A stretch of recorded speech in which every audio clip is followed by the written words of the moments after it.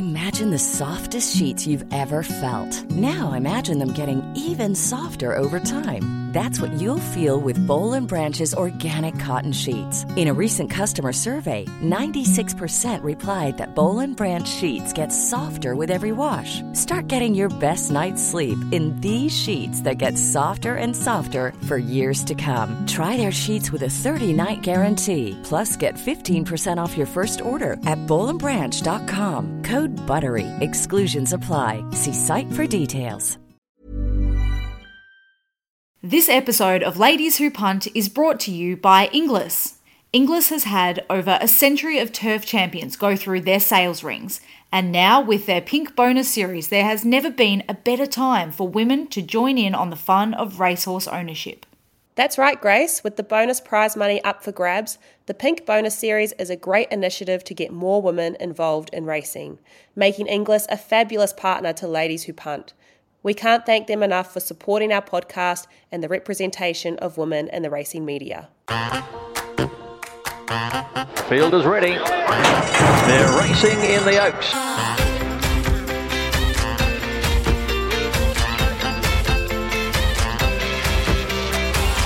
Hello and welcome back to Ladies Who Punt. We are the podcast that aims to decode the sport of horse racing one topic at a time. My name is Fiona Blair and with me today is my co-host Grace Ramage. Hello Grace, how are you on this beautiful spring day? Oh, the weather. It is really gelling with me. Spring is springing. It's here and I'm all about it. 29 degrees on Saturday. Oh, which is grand final day. This is a long weekend. There's so much sport on, but I mean, 29 degrees on grand final day, barbecues, you know, if you've got a pool, why not jump in? I'm all about this heat so early on. Yeah. But we know that it can change, but you know, it's here and Yes. I cannot wait for the weekend because we've got the grand final, but the racing is exceptional as well. It is. And we're really in the heart of the spring now. You know, next Saturday is Turnbull Stakes Day, which, you know, for decades has sort of been labelled with the term moving day. Yes, I remember that from last year, you telling us that. Which means you need to, if you're going to be winning the big features, you need to be pretty much hitting your peak on Turnbull Stakes Day. Right. So that's a real day where you're seeing the best of the best at their best up against each other. And we're only 1 week away from that. So obviously we've got Mornington racing in Victoria on Saturday because why would you put a Group 1 meeting up against the grand final, the AFL grand final? But there's 3 Group 1s in Sydney on Saturday. So you need 2 screens with the barbecue on the side for the grand final and for Randwick Racing and Mornington Racing. But then we've got the Group 1 Friday night Moir Stakes as well at the Valley. Cannot wait to be back at the Valley on Friday nights. It's so good. Yeah, and it's going to be a good one, isn't it? We see Imperatrice come back, Rothfire and Uncommon James resuming. So that's going to be a really interesting one. And this week on the podcast, we're going to be looking at all of those 4 races. So we've got heaps to cover.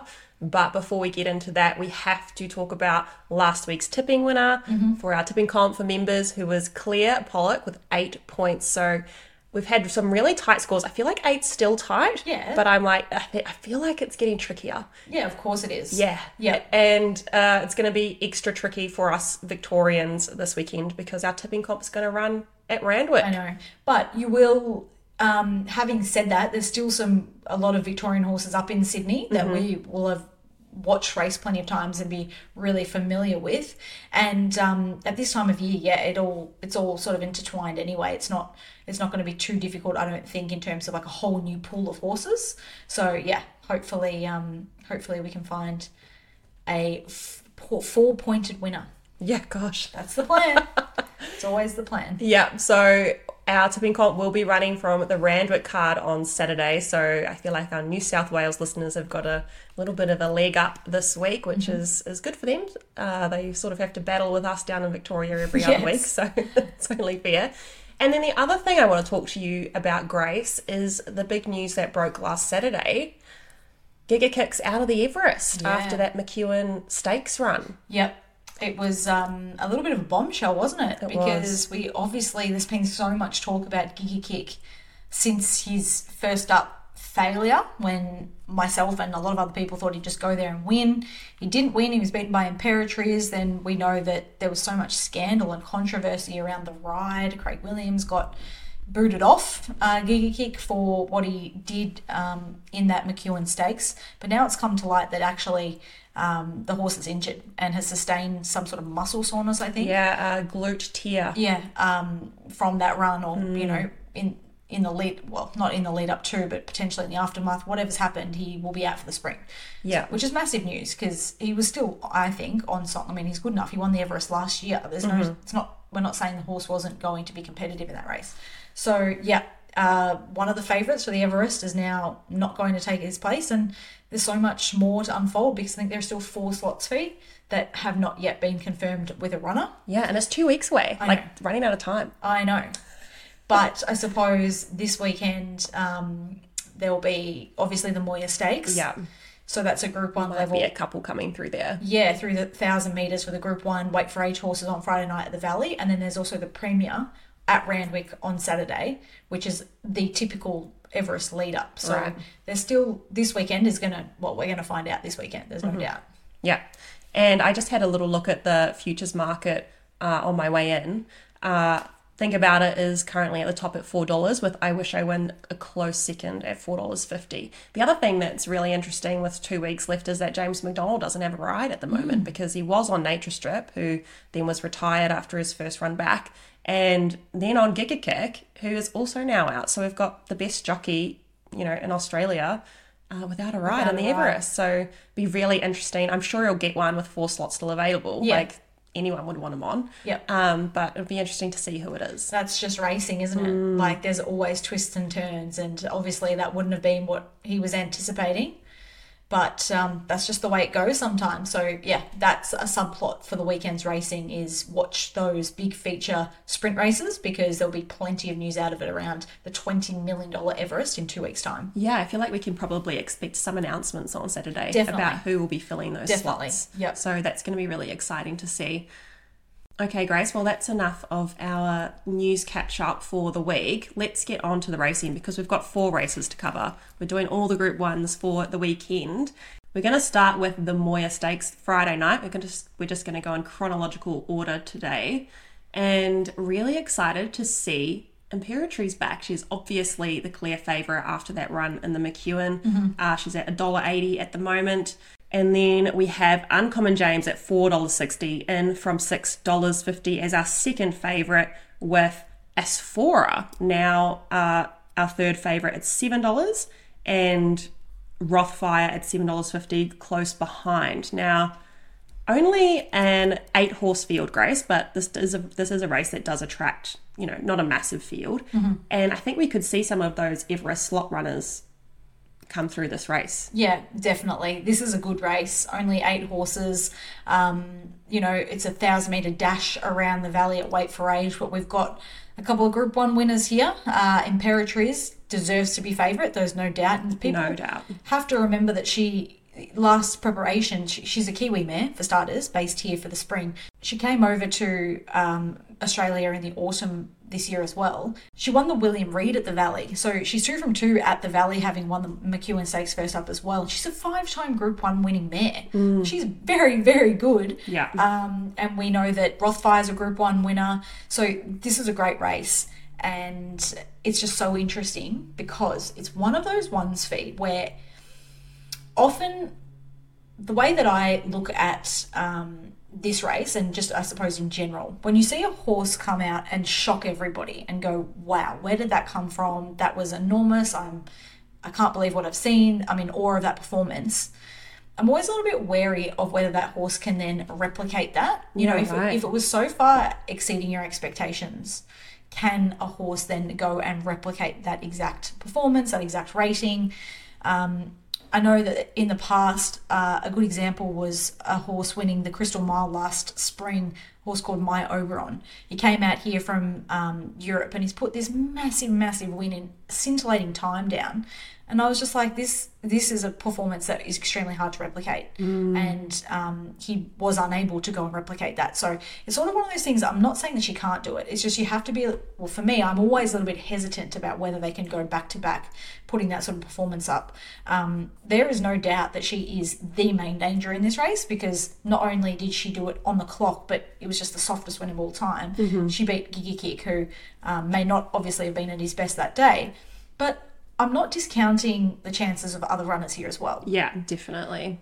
And that's what I think it comes down to. Imperatriz at $1.80, she definitely can win. No doubt at all. But if she does rate down a touch, if she isn't as, like, scintillating as what she was last start, and she's just come down a slight peg, then she's pretty much, for me, on the same line as some of the other horses in this race as well. So it just makes it a little bit more competitive, which means the $1.80 for me is probably a bit too short. It is pretty short, but to sort of have an argument against what you're putting up, her first up record is very strong, as you're suggesting. 5 wins from 6 runs and 1 second.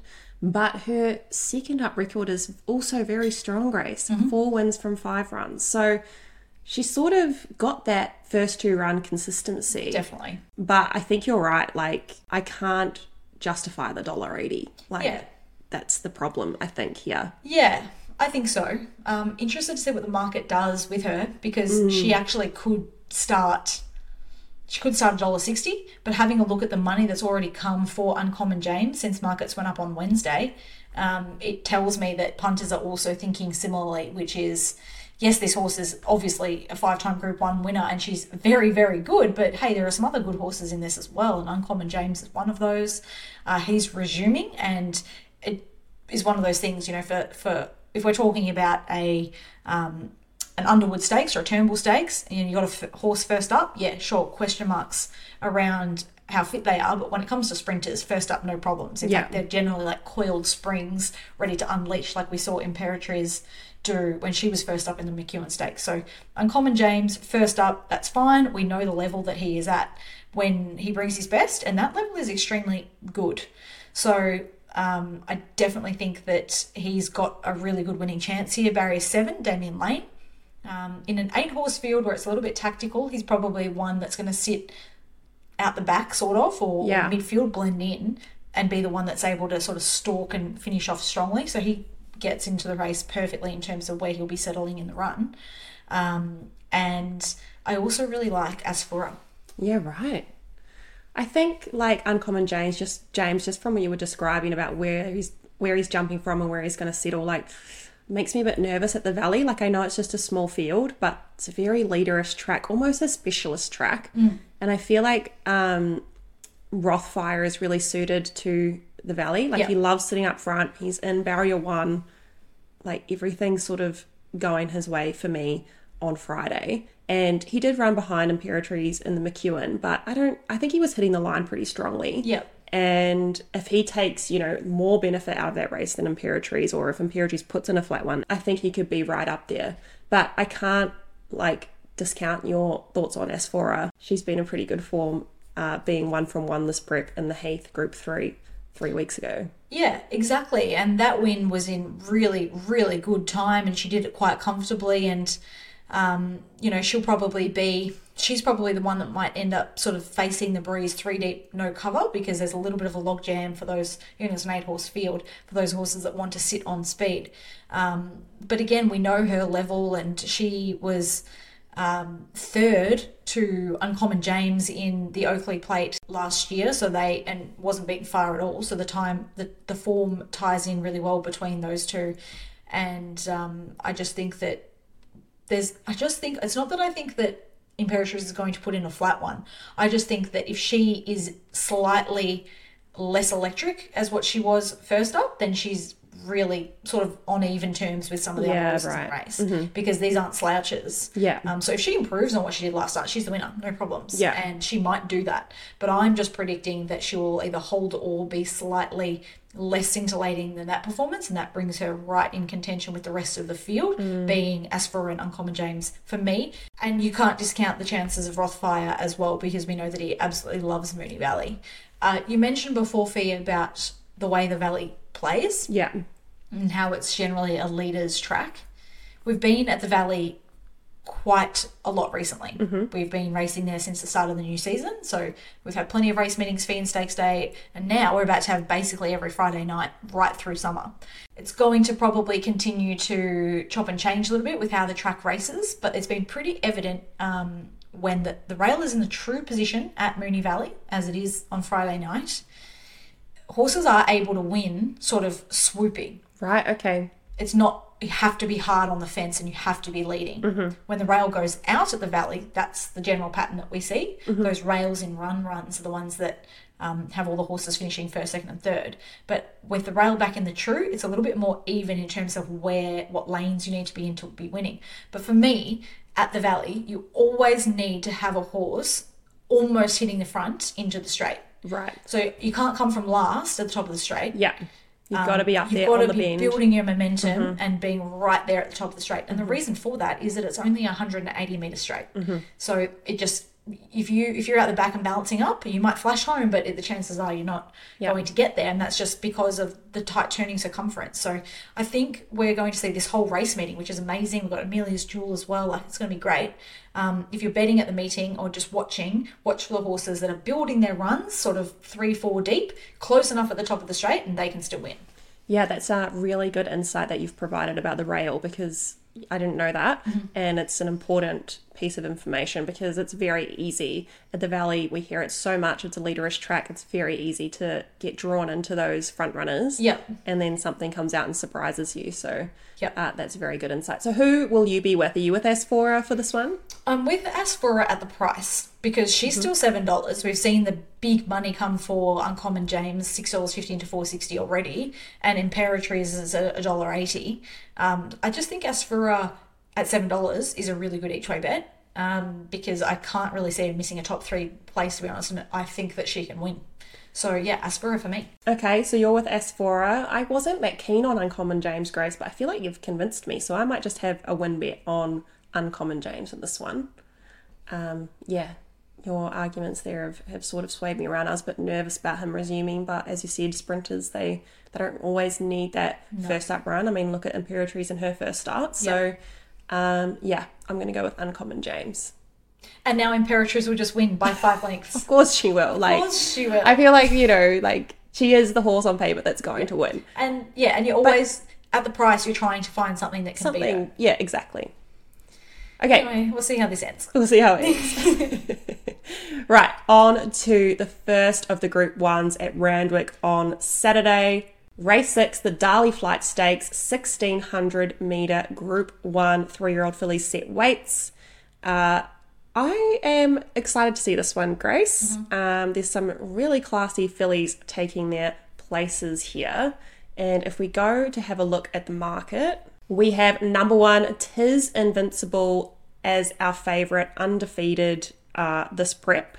So no surprises there that she is the favourite. And then we go to number 2, Kimochi at $5.50. Number 7, Molly Knickers, coming up from Victoria at $6.50 for Moody and Coleman. And then Tropical Squall, number 3, $7 at the moment. I'm very excited to see Tis Invincible. Curious to hear your thoughts. Is she going to remain unbeaten on Saturday? Well, she's done nothing wrong. And she just keeps beating the fillies, essentially, that she faces again here. And that's why this race, the first of the Group 1s at Randwick, is probably, for me, the most... There's not that many form lines that are meeting. It's basically all the same fillies that are always racing each other, and they're clashing again here. So it's probably the one where you have to be less adventurous in what you're doing. Tis Invincible, she's drawn barrier of 12, but she's been able to overcome just whatever is thrown at her this whole preparation, and she won the race, racing most of these last start in the T-Row Stakes, which is the key lead up. Now she goes out to 1,600 metres, shouldn't be a problem. So absolutely can win. She seems to still be a filly on the up, and I think that she deserves to be favourite. There's no doubt about that. But the one that I'm with, and it's probably because I'm always just looking at what else there is, the different form line in the race is the one coming up from Melbourne, Molly Knickers. But what is interesting about Molly Knickers is that Peter Moody and Catherine Coleman have got enough belief in her to go straight from a listed race at Moonee Valley to a Group 1 mile. That's 1,200 metres to 1,600 metres in the space of 3 weeks. They know that she's good enough, and they're throwing her in the deep end. But her run last start at Moonee Valley was in that listed Atlantic Jewel Stakes over 1,200 metres. she was huge there behind Charmstone. Yeah. And Charmstone last Saturday went up to Sydney and took on the boys, like the best of the best in the Golden Rose, and did not disgrace herself at all. She was right there. And also, side note, how good was Militarise? So good. But yes, Charmstone definitely franked that form in the Golden Rose, which is way better than the fillies. So the colts, the 3-year-old colts are way better than the 3-year-old fillies. There's no doubt about that. And so that's why I think Molly Nick is actually her form reference coming through a Melbourne 1200 metre race compared to all these Sydney fillies coming through the same races. I reckon she's right up there, and she's already been $9 into $7. Jamie Carr, barrier 1, perfect to go Sydney way the first time. And I think that she might just be better than them. She might be. Barrier 1, like, as you've just pointed out, like, good to be going Sydney the first time because she can just follow the rail. But she does like to get a little bit back, so will we see her a bit buried from barrier 1? Yeah, we will. She'll need some luck. She'll definitely need to be finding a couple of gaps into the straight. But Randwick is a very fair track. It's the Flemington of Sydney. Lovely open straight. They generally fan. There's generally room for horses. So she's the one that I'm siding with. There's also another one that we need to pay attention to. And I've spoken about the Tea Rose, the race that most of these fillies come through, which Tis Invincible won. Go back and have a look at the replay and have a look at the red colours with the yellow thing on the front. I don't know what that thing is. She had absolutely no luck. So when every other filly was sort of being urged along and being asked to produce their best, Chad Schofield, who was riding her...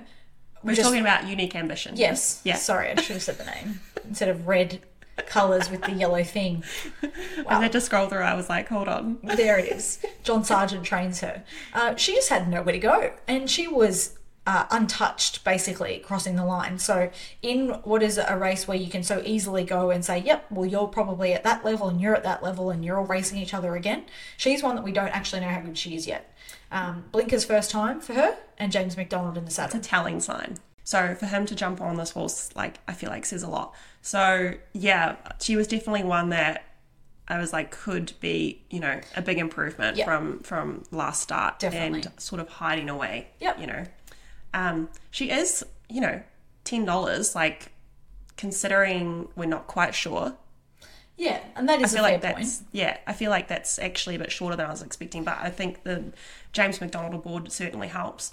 Yeah, she was a very interesting run last start, so I'm glad you've flagged her. And you're right, Molly Nick is totally electric last start.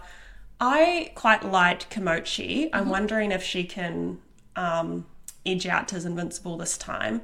She's just been running so well and just not quite getting there. I'm wondering if the 1600 suits her a little better than Tis Invincible. Yeah, it definitely could. She there's not been much between them, has there, this whole preparation. So it would not surprise to see her, you know, improve again and Tis Invincible just hold her mark. But it's a messy sort of a race, I reckon. I wanted to find something that was a different form reference that might add a bit more spice to it, and I reckon that I have in the form of Molly Nickers. But Tis Invincible can certainly win again because she's done absolutely nothing wrong and she keeps raising the bar and overcoming every obstacle that's been put in front of her this whole campaign. Yeah, so no bet race for you? No, I'm backing Molly Nickers and Unique Ambition. Okay. I think I'm going to go each way on Unique Ambition. Yeah. For anyone who hasn't yet heard of our new Ladies Who Punt Members Club, there is so much on offer, launched only in the past month, of course. Amazing benefits. My personal favourite, our brand new, exciting tipping competition. Yes, Grace, the tipping comp has been so popular with a $50 cash prize every week, but there's so much more on offer for our members. You get our exclusive members newsletter each and every Friday, which has extra tips from you, which have been going very well in the last few weeks, as well as my form indicators for the Group 1 races. We offer ad-free episodes of the podcast, so you can get everything straight to your ears without the ads. And we also offer free merch to people that sign up to our members club. So you can either sign up monthly for $15 or annually for $180. Lots of fun to be had. Can't wait to have you on board. Yeah, and it's just a great chance for people to also show their support to what we're trying to achieve in Ladies Who Punt. It's our passion project, and we would love for you to come on board with our new Ladies Who Punt members club.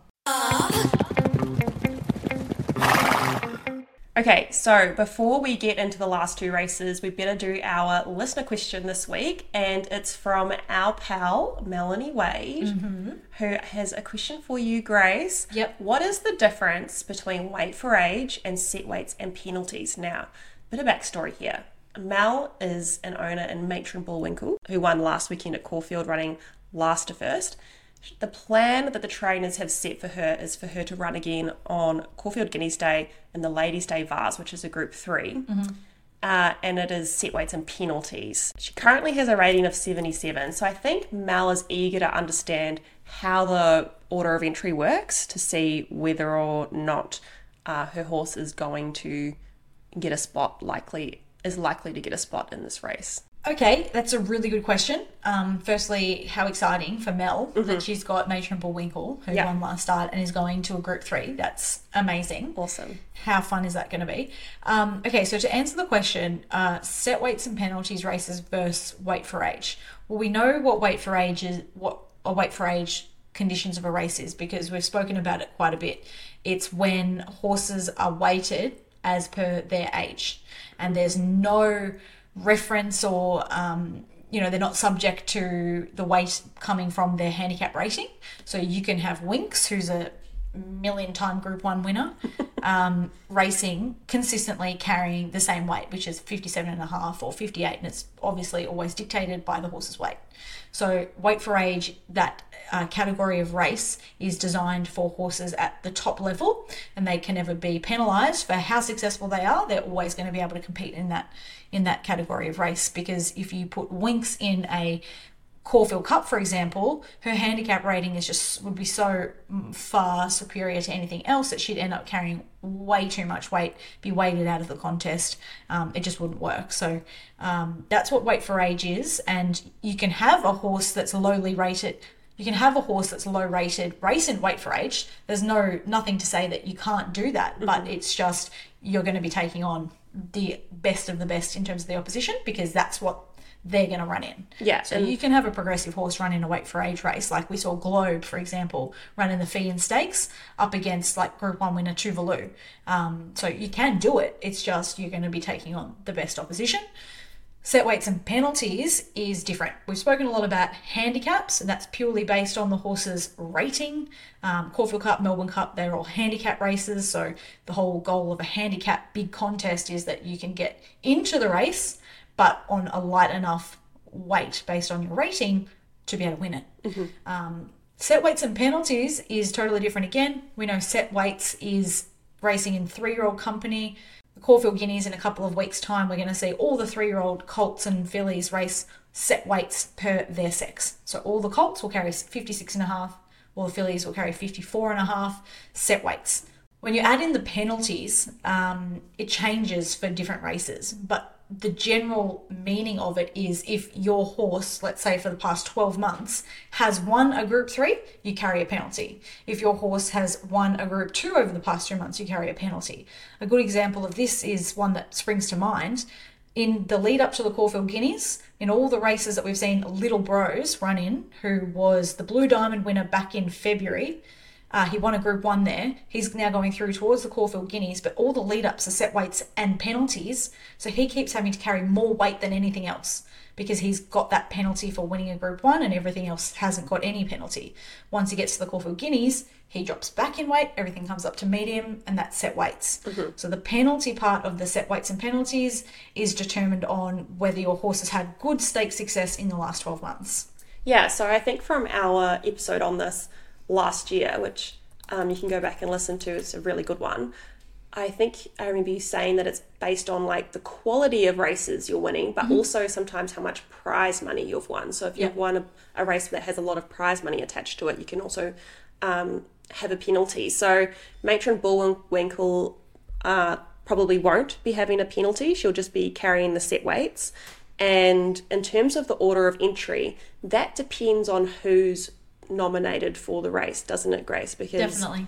it'll be the highest ratings going in first, and then if there's enough space in the field for Matron Bullwinkle at 77, she'll gain a spot. Exactly. So there's a chance that she might not, but given that it is a mares race, the Ladies' Day Vase, and there's pretty much a mares race every Saturday or every weekend, there's heaps of options.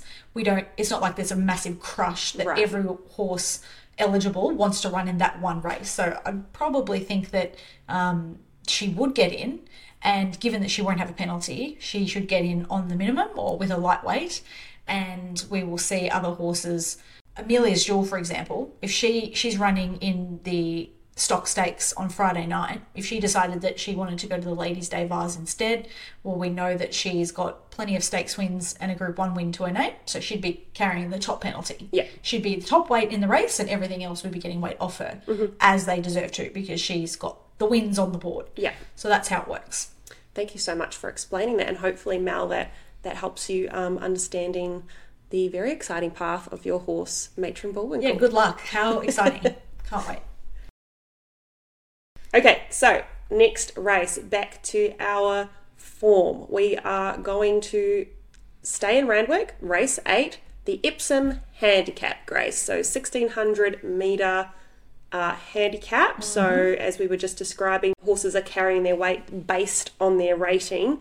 The one that we would have covered earlier in the year was the Doncaster Handicap. This is sort of Sydney's spring version of that. Yeah. And we see the very good horses carrying a lot of weight and the up-and-comers on a really low weight. Let's look at the market. We've got the Inevitable at a $6.50 favourite, which tells us, Grace, that the field is wide open. $6.50 favourite, that is a big price. Yep. And then we hop down to number 11, Nugget at $8.50. Then number 10, Kovalica at $9. So no one's quite sure what is going on here. I understand why the Inevitable is the favourite from his last run. He had a huge run in the Theo Marks 3 weeks ago, running second to Golden Mile.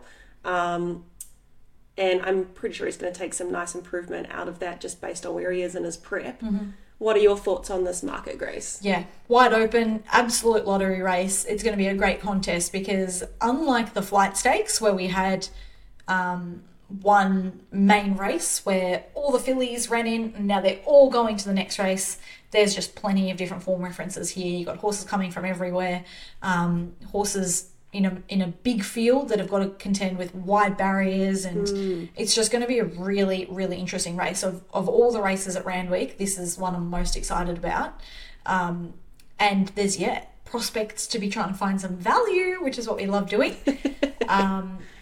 The Inevitable's run last start was huge, so he definitely deserves to be right there at the top of betting. And it's not like this Tasmanian horse just came out of nowhere. Like, he's in the last couple of preparations, while he's been around for what feels like forever, I feel like he's almost in career best form at the moment.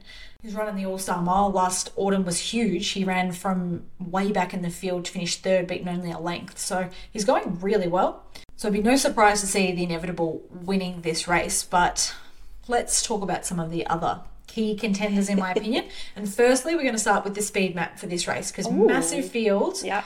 We need to be able to work out where we're going, how it's setting up. Exactly. It's super important for a race like this to not, like, it's still important in a Moir Stakes when there's 8 horses, but you sort of know that most horses are going to get their chance in an 8-horse field, not so much when you're in a 20-horse field at handicap level under handicap conditions at Randwick on a Saturday. So I think that the speed is just going to be even. It's not going to be too slow. It's not going to be too fast. The horses that I think that are going to push forward, Going Global, Converge, Golden Mile from barrier 21. Wow. I don't know. I mean, they either go back or they go forward. Yeah. I think they go forward. Same boat for Nugget, barrier 19. This is a Group 1. Like, you're not going to want to go back and then, concede so much ground. I think they sort of roll the dice and see if they can go forward. Redina, barrier 2, he'll just sit there and should find a perfect spot, as will Williamsburg from barrier 3. So there's no horses like Converge will go forward and might bowl along a little bit, but I don't think they're going to go mad up front. They're going to sort of get their positions, be comfortable, and then finish off strongly. So we're going to see like a real 600 metre, last 600 metre sectional, quite strong, not tiring, but actually quickening. So for me, it actually comes down to who gets the best run in this race. I don't want anything that's going to be at the back if they're not going to go too hard up front. Yeah. Might be too hard for those with way too much ground to make up, to be able to sprint quicker than those good Group 1 handicap horses on speed. So to put it in perspective, the two that I am siding with in this race, the first one is Redina, because he drops to 50 kilograms, this 4-year-old gelding by Reduced Choice from the Chris Waller stable.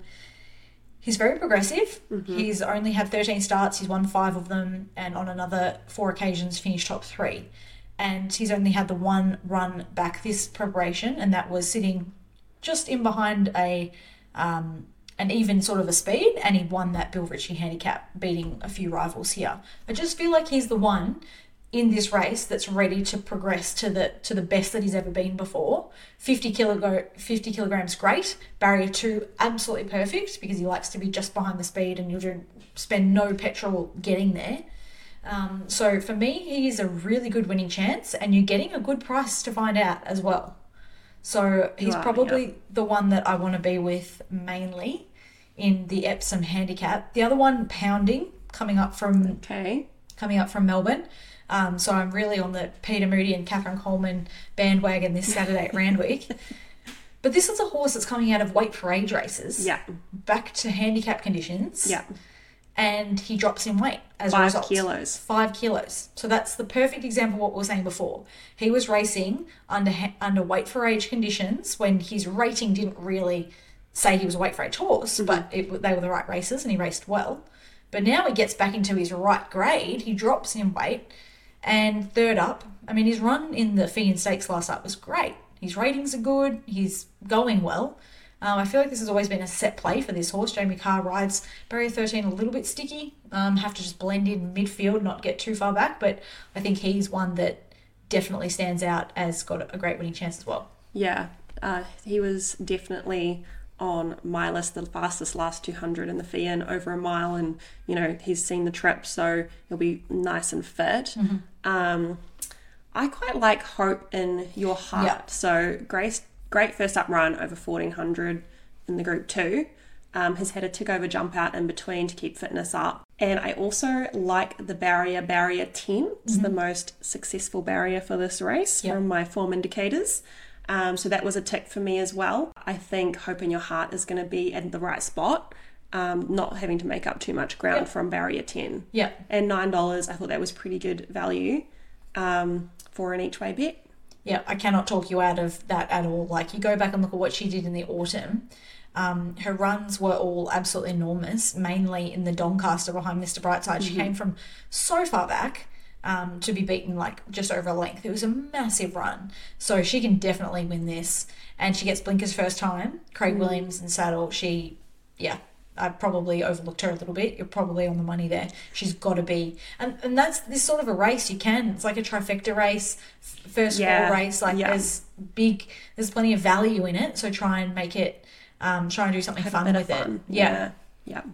Let's move on to the last race we are covering today, race 9, the 2400 metre Group 1 handicap, the Metropolitan. Another handicap race where we're going to see probably a few Cups horses poking their heads out, saying hello this race.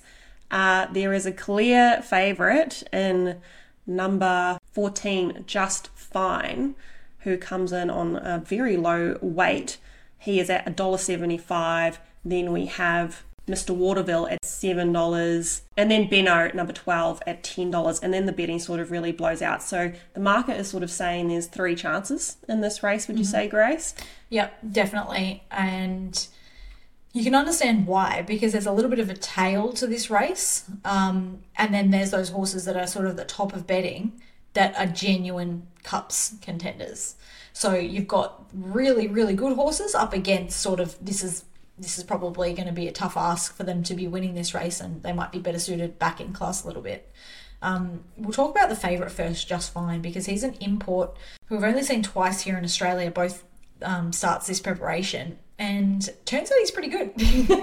Turns out he's very, very good. He went around first up only back on the 2nd of this month in a benchmark 94 over 1,600 metres, and he was $11 there, and he just dominated that race, easily won. Then he goes to the Kingston Town Group 3 from the front on what was a really fast tempo, which technically when you're talking about imported stayers, that's probably going to be what they want. Yeah, right. Australian bred horses are sort of, even stayers are going to be probably more versatile when it comes to being able to sprint off slow tempos. It's just a difference in training, isn't it? Yeah, definitely. And the way that they're bred as well. Yeah, right.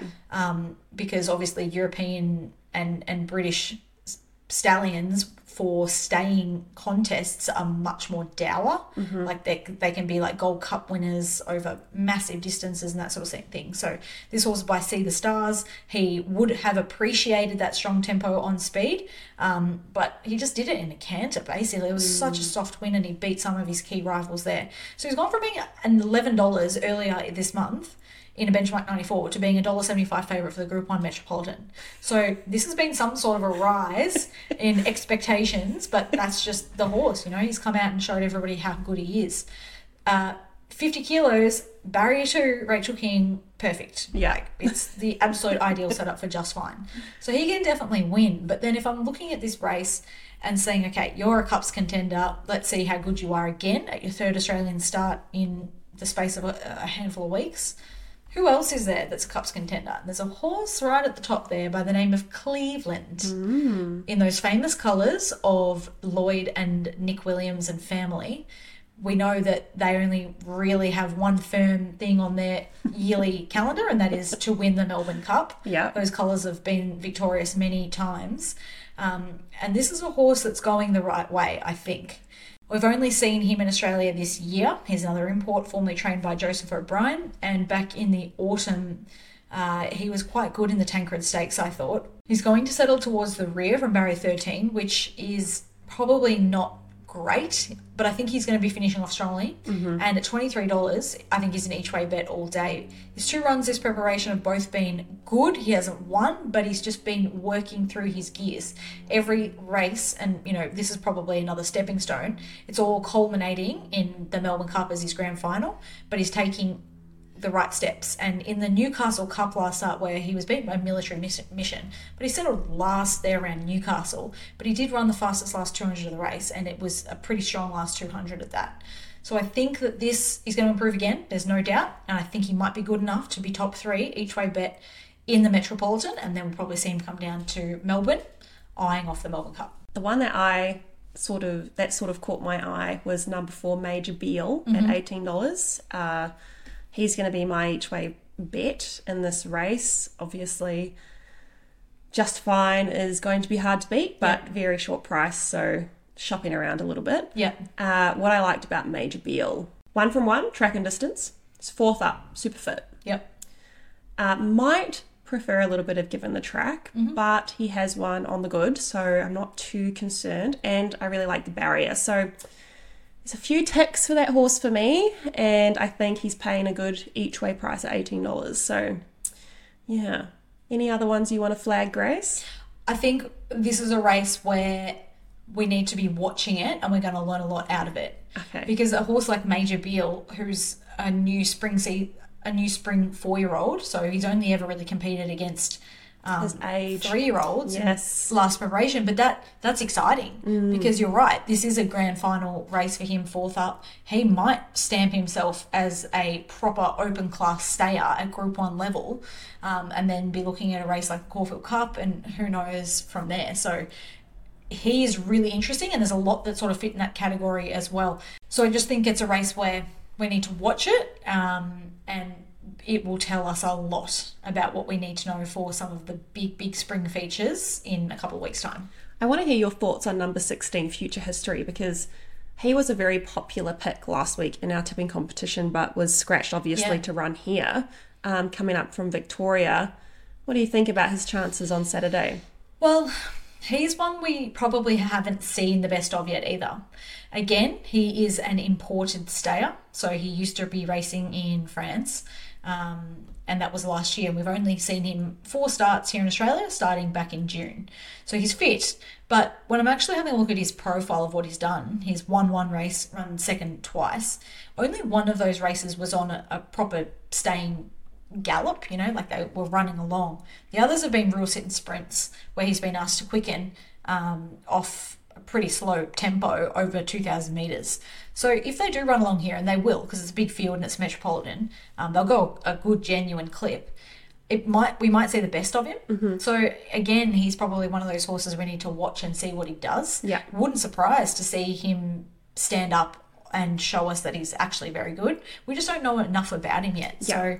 So this is a really interesting race for me to be watching what happens in it, because it might shape some of the Caulfield Cup and the Melbourne Cup. Yeah, definitely. Well, Grace, we have covered so much today. 4 Group 1s. What a massive weekend of racing we have ahead of us. Good luck to everybody in your tipping comp picks this week. Again, we're going to keep our picks hush-hush, not to influence you guys. So I'm really looking forward to reading who you put down. Grace, where do we go next week in Spring Carnival? Next Saturday is Turnbull Stakes Day. Of course, you at said at the Flemington. top. It's a Group 1 2,000 metre race, and it's for those sort of Cox Plate Caulfield Cup horses. The difference with the Turnbull Stakes, as opposed to the Underwood Stakes and the Makybe Diva Stakes, is that this is run under the conditions of set weights and penalties, like we discussed earlier, thanks to Mel's question. So what that means is that you can get a horse on the up that carries no penalty, and that's actually been a really good recipe, and we'll focus on that next Saturday, identifying the horse that gets in with no penalty, so lightweight, but is deserving of winning the race. And who are we likely to see in the Turnbull? Well, we're likely to see a lot of the horses coming out of the Underwood Stakes or the Makybe Diva Stakes, but we're also going to see 2 internationals. Ooh. Romantic Warrior from Hong Kong and West Wind Blows from the UK. Nice. So that even just adds some extra spice to that race. It does. Bit of colour. Yeah. And it's just an amazing race. So you've got Buck Cummings as well, because that's a winner in the Melbourne Cup. Yeah. Which there's like hardly any winner in the Melbourne Cup races. So that's a huge intent race for Melbourne Cup horses. You've got, plenty on for the 3-year-olds as well. So can't wait to get back to Flemington next Saturday. All right, guys. Well, you enjoy this weekend's racing, and we will be catching you next week. Mom deserves the best, and there's no better place to shop for Mother's Day than Whole Foods Market. They're your destination for unbeatable savings, from premium gifts to show-stopping flowers and irresistible desserts. Start by saving 33% with Prime on all body care and candles. Then get a 15-stem bunch of tulips for just $9.99 each with Prime. Round out Mom's menu with festive rosé, irresistible berry chantilly cake, and more special treats. Come celebrate Mother's Day at Whole Foods Market.